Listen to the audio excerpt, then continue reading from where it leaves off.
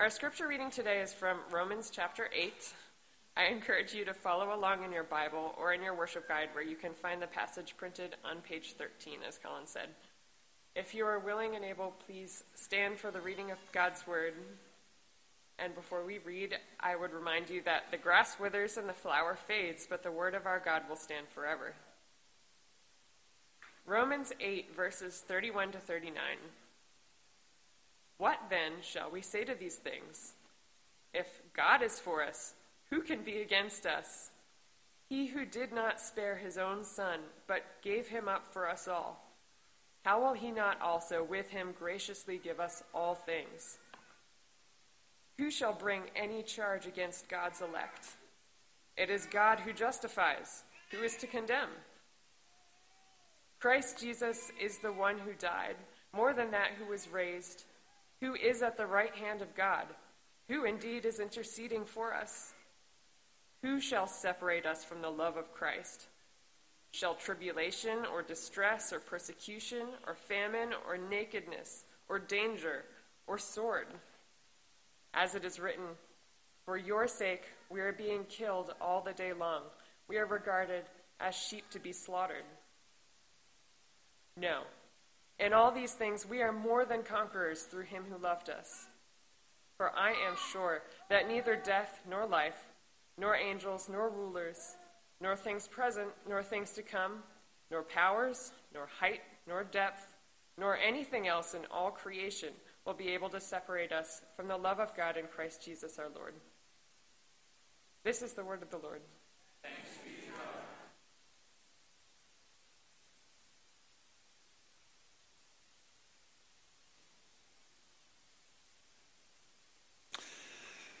Thanks so much, Corey. Who shall separate us from the love of Christ? We come now to the fifth and final question in this passage. For the past several weeks, we've been focusing on each question in turn. Here's a brief review. If God is for us, who can be against us? He who did not spare his own son, but gave him up for us all, how will he not also with him graciously give us all things? Who shall bring any charge against God's elect? Who is to condemn? And now, fifth and finally, who shall separate us from the love of Christ?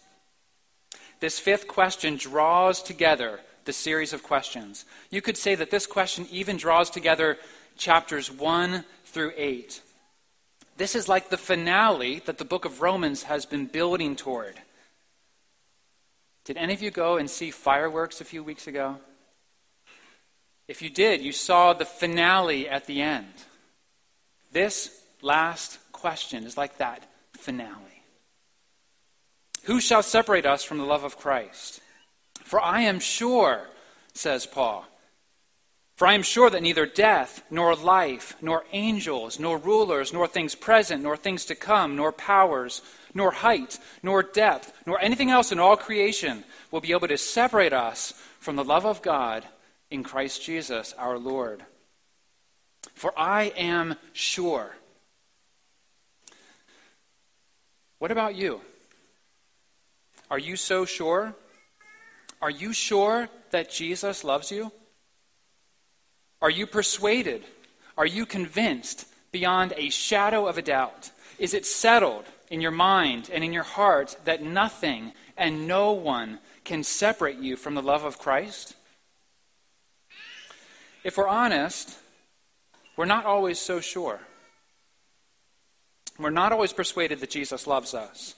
We have doubts and fears and suspicions that some things can get between us and the love of Christ. In these verses, we'll see that Paul speaks about suffering. He speaks about tribulation, distress, persecution, and so on. Why?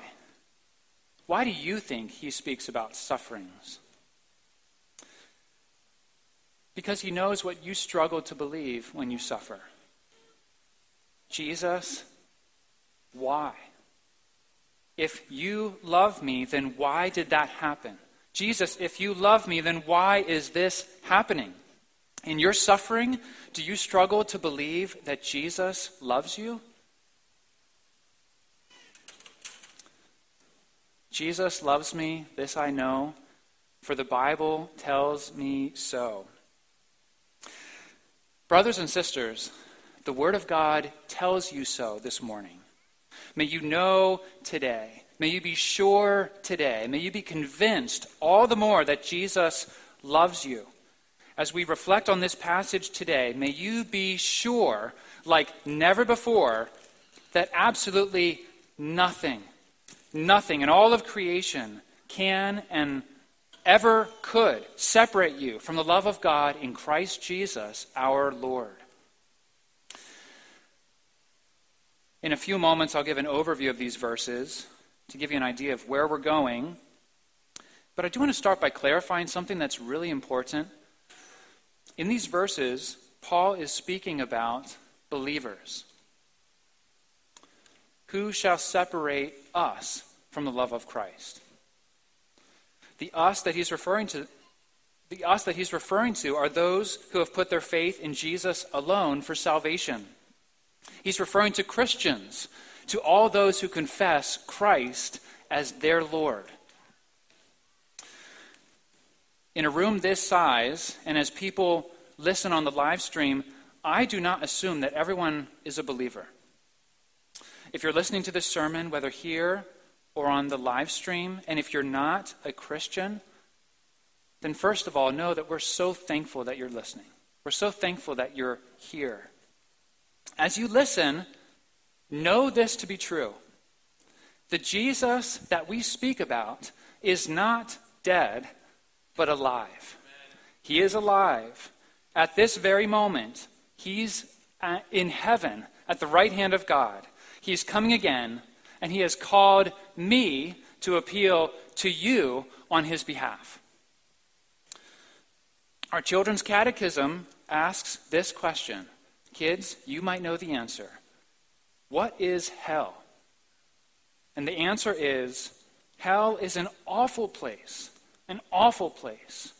where unbelievers are separated from God to suffer for their sins.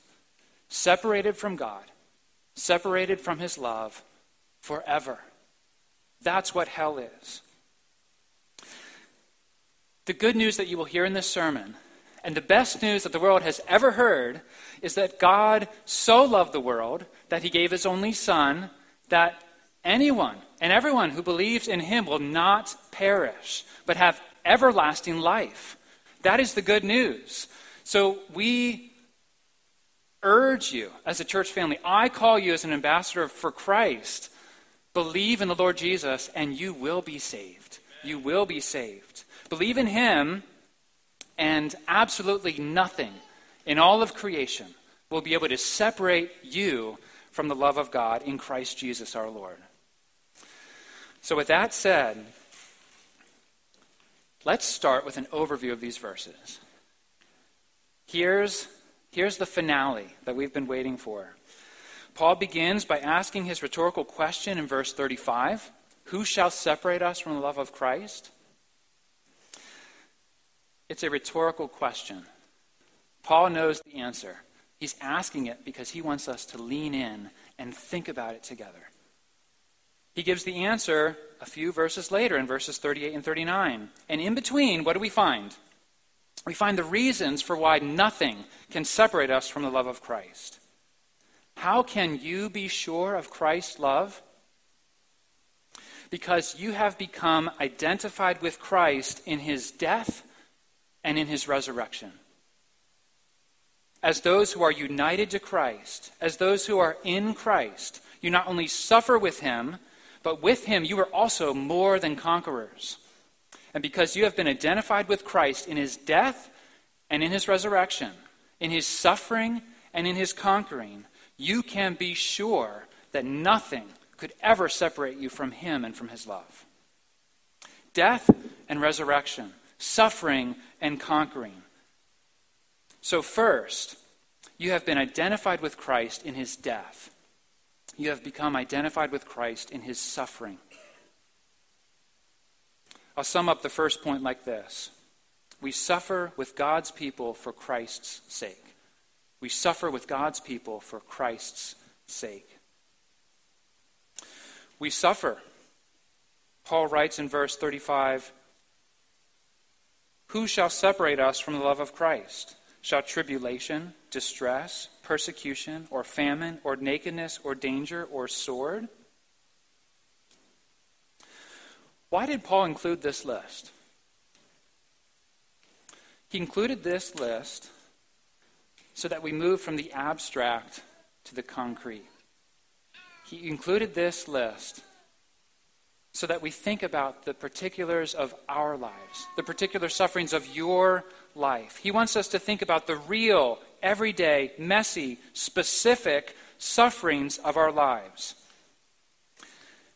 Can these sufferings separate us from the love of Christ? So, this list, think of it this way, it's an invitation for you to make your own list. How would you personalize this list? If this was a Sunday school class right now, I would say, take 2 minutes, here are papers and pens, and make a list, 1 to 7. Make a list of the sufferings of your lives. What hard things have you suffered in the past? What hard things are you suffering today? What sufferings do you most fear for the future? This is not a Sunday school class, but what comes to your mind? What comes to your mind? What things would be on your list? Can anything on your list separate you from Christ's love? Speaking of Sunday school, we're really enjoying the story Pilgrim's Progress, a children's version of Pilgrim's Progress. And question for the kids who have been a part of the class, if Christian was to make a list of the hard things that he's experienced so far in his journey, what would be on his list? The Slough of Despond, the Hill of Difficulty, the Valley of Humiliation. Today we learned about Vanity Fair, and there's more to come. There's more to come. Christian would have those things on his list. So fellow pilgrims, as you make your way to the celestial city, what sufferings lie behind you? What sufferings are you experiencing today? What sufferings do you most fear for the future?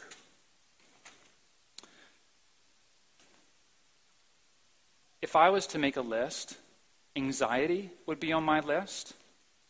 I've shared with my community group and at an evening service, an evening worship service, that I've struggled recently with anxiety in ways that I haven't before. I imagine that for many of us here, a form of anxiety would be on our list. The point is that it's these things, the things on your list that Paul wants you to think about right now. Does Jesus still love you in these things, in these sufferings? Now, Paul doesn't give us an answer right away. Instead, beginning in verse 36, he cites from a psalm, Psalm 44. "As it is written, for your sake we are being killed all the day long. We are regarded as sheep to be slaughtered." Why does Paul include this citation? Why does he include it? He could have skipped ahead to the good news of verse 37. "No, in all these things we are more than conquerors." But he doesn't skip ahead. He includes this citation. It's the first citation from the Old Testament in 4 chapters. The last citation was in Romans 4. At this point, he includes this citation from Psalm 44. Why? Why is this here? One of the reasons that he cites this verse is to say to all of us, we have it on record. We have it on record. These sufferings, tribulation, distress, danger, whatever they might be, these are not hypothetical. These are not made up. We're not imagining these things. No, they are real. We suffer as it is written. So this citation makes that clear, and it also makes it clear that we do not suffer alone. It reminds us that we suffer with God's people. In our sufferings, we join with the rest of God's people who have suffered for millennia. This psalm was written thousands of years ago. I want to read a portion of Psalm 44. As you listen, think of your sufferings. Think of the hard things of your life, past, present, potentially future. How would you relate to these words? Once again, a portion from Psalm 44. But you, God, have rejected us and disgraced us and have not gone out with our armies. You have made us turn back from the foe, and those who hate us have gotten spoil.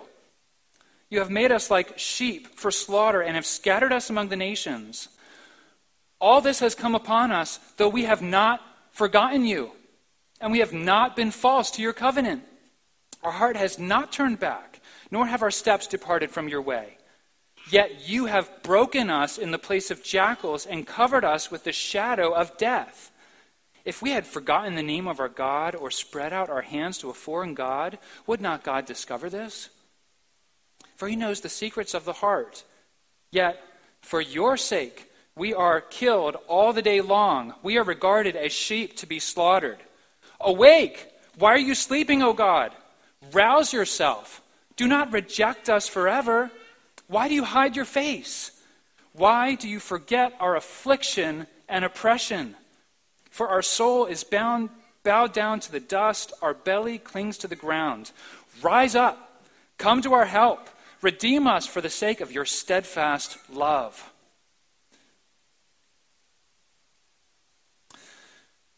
Brothers and sisters, in your suffering, you join the saints for millennia. This is the cry of God's people. And you are not the only one wondering if God still loves you. You're not the only one wondering if God has hidden his face. You're not the only one needing assurance that nothing can separate you from the love of Christ. You suffer, we suffer with God's people. We suffer with God's people, and we suffer with God's people for Christ's sake. For Christ's sake. Why are we being killed all the day long? Why are we being killed all the day long? Why are we suffering? Do you see the answer given in this verse? For whose sake? For his sake. For his sake. As we suffer for his sake, how are we regarded? We are regarded as sheep to be slaughtered. Why like sheep? Why like sheep? Ultimately, because our Savior is the sheep who was slaughtered. Our Savior was the Lamb of God who was slaughtered. He was slaughtered on the cross for our sins, and that means, followers of Jesus, you are regarded like him. You are regarded like the Lamb of God. So what's implicit in this verse, as Paul says, for his sake, and as he calls us sheep who are being slaughtered, what's implicit is what Paul made so clear earlier in Romans 8.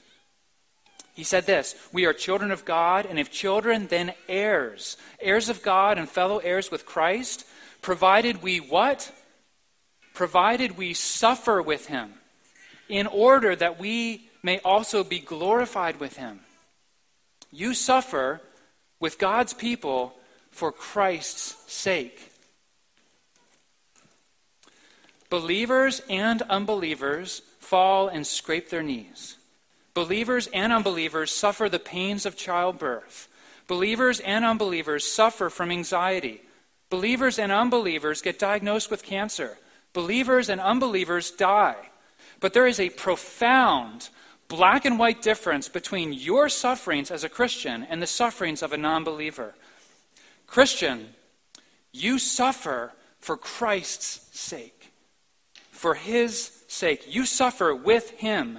Each one of your sufferings, no matter how big, no matter how small, is shaped like a cross. You suffer with your Savior. In your sufferings, you are taking up your cross and you're following Jesus. So can your sufferings separate you from Christ's love? Can your cross that you bear separate you from the cross bearer? How could they? How could they? Your sufferings are for his sake. Your sufferings are proof that you belong to Jesus. Your sufferings are evidence that you belong to the Lamb who was slain. Think of it this way. As Christians struggled up the hill of difficulty, once again, we're learning about Pilgrim's Progress. As Christians struggled up the hill of difficulty, were his difficulties proof that God didn't love him? Were his difficulties evidence that somehow he had fallen out of favor with his God? Had he been separated from the love of Christ as he walked up the hill? No. He was on the narrow road. He was on his way to the celestial city, and that way went straight up the hill of difficulty. So that hill was not evidence of the Father's disfavor or that he had disowned Christian. No, he belonged to Jesus. Him going up that path marked him out as a Christian. He was united to a suffering Savior. He struggled up the hill of difficulty because he was loved by his Lord. So how could your suffering separate you from Christ's love? How could they? Whose sufferings ultimately are they? They're the sufferings of Christ. You are suffering with him. You have become identified with Christ in his death. You suffer for Christ's sake. So could your sufferings, could these hard things, very hard things, separate you from his love? Paul is so emphatic. Maybe he was standing up when he wrote this. No, they can't. And as we come to verse 37, we come to the second point. We have not only become identified with Christ in his suffering, we have not only become identified with Christ in his death, we have also become identified with Christ in his conquering, in his resurrection. In this second and final point, we'll see that we can't be separated from the love of Christ for this reason, because in all these things, we are more than conquerors through him who loved us. I want to look at each of those phrases in turn. This is verse 37. First, in all these things. What things is Paul referring to? He's referring to the things back in verse 35. He's referring to sufferings. He's referring to the things on your list. Notice what Paul doesn't say. Notice what he doesn't say. He doesn't say, after these things. He doesn't say, after these things. He doesn't say, after your sufferings, when Christ returns, you will be more than conquerors. No, he says, in all these things. In all your sufferings.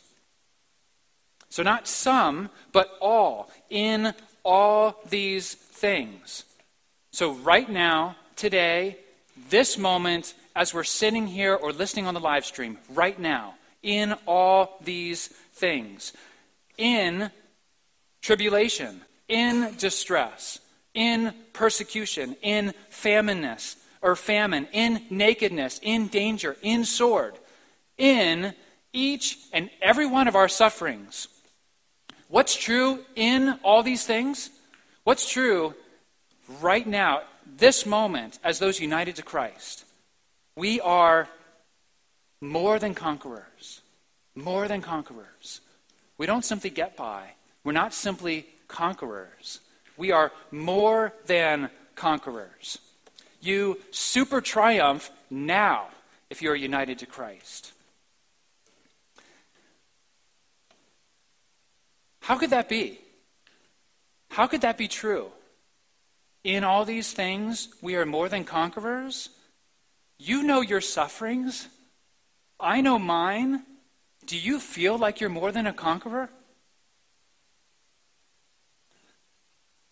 In your suffering, does it look like you are more than a conqueror? Do slaughtered sheep appear to be more than conquerors? How could this be true? How could this be true? Not after these things, but in them, right now. And not in some of them, but in all of them. How could it be true that we're more than conquerors? Well, it's true, but not because of you. It's not because of anything that you could ever do. It's not because of you, it's because of someone else. In all these things, we are more than conquerors through Him who loved us. So who is this Him that he's referring to? Through Him who loves us. Well, let me tell you about the one who loved us. His name is Jesus. He is the Son of God, a very God, who took on flesh for our salvation. The Father loved us so much that He sent His Son, and the Son loved you so much that He came. He took to Himself a human nature like ours. He humbled Himself by becoming obedient to the point of death, even death on a cross. He suffered for you. He was punished for you in your place. The sinless one became sin for you. So we look at the cross, we see the slaughtered lamb and see His love for us. This one died, but He rose again. He suffered, but He conquered. He is more than a conqueror. This one, Jesus, is more than a conqueror. In His resurrection, what happened?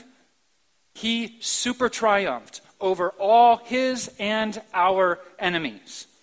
He super triumphed over sin, over Satan, over death, over the world, over suffering, over all of it. And He ascended to heaven. He intercedes for you. He's coming again, and all things are subject to Him. He's the King of Kings. He rules over all. He rules over death. He rules over life. He rules over angels. He rules over rulers. He rules over the past, over the present, over the future. He rules over all of space, all of it, no matter how wide or long or high and deep. He rules over all of creation. He is the King of Kings and Lord of Lords, the risen Christ, and He loves you. He loves you. So if you have been united to this Christ, the Christ who suffered and conquered, the Christ who died and rose again, if you have become identified with Him so intimately in His death and in His resurrection, in Him you are more than a conqueror right now. Right now, in Him, you are in Christ. Nothing and no one, not even yourself, not even your sins, could separate you from Him and His love. Jesus loves you. Paul says, for I am sure. Are you sure? I imagine that some of us this morning are persuaded. We are convinced. It's settled. Yes, I am sure. At the same time, I imagine that others of us feel like our faith is faltering. Like it's so wobbly, like it's so weak, like we're hanging on by a thread. The astoundingly good news is that these words in Romans 8 they're true, but their truthfulness is not dependent on you. Their truthfulness is not dependent on your faith. These words are dependent on Christ alone. Christ alone. So whether you're sure or not this day, whether you're persuaded of Christ's love for you or not, Jesus loves you today and forever, and nothing can separate you from His love. So brothers and sisters, this is your new reality in Christ. This is your new reality. Nothing can separate you from His love. Nothing. Absolutely nothing. So will you believe that to be true today? Will you believe that that is true? regardless of what your doubts and suspicions and fears, regardless of what the world is saying, will you believe these words to be true? Will you believe that Jesus loves you? And will you live this day and tomorrow and the next till Christ returns? Will you live in light of this reality? Paul's fifth and final question brings the series of questions to a triumphant conclusion. It is the finale of finales. Not only is God for you, not only will he graciously give you all things, not only are you justified and free from any charge that could be brought against you, not only is it true that there is no condemnation for those who are in Christ Jesus, on top of all of that, you are loved. You are loved. You are loved by the risen Christ. How are you loved? As those who are united to a suffering and conquering King, as those who are united to the dying but resurrected Christ. You are loved with an inseparable love, an invincible love, an everlasting love. May you be sure. Amen.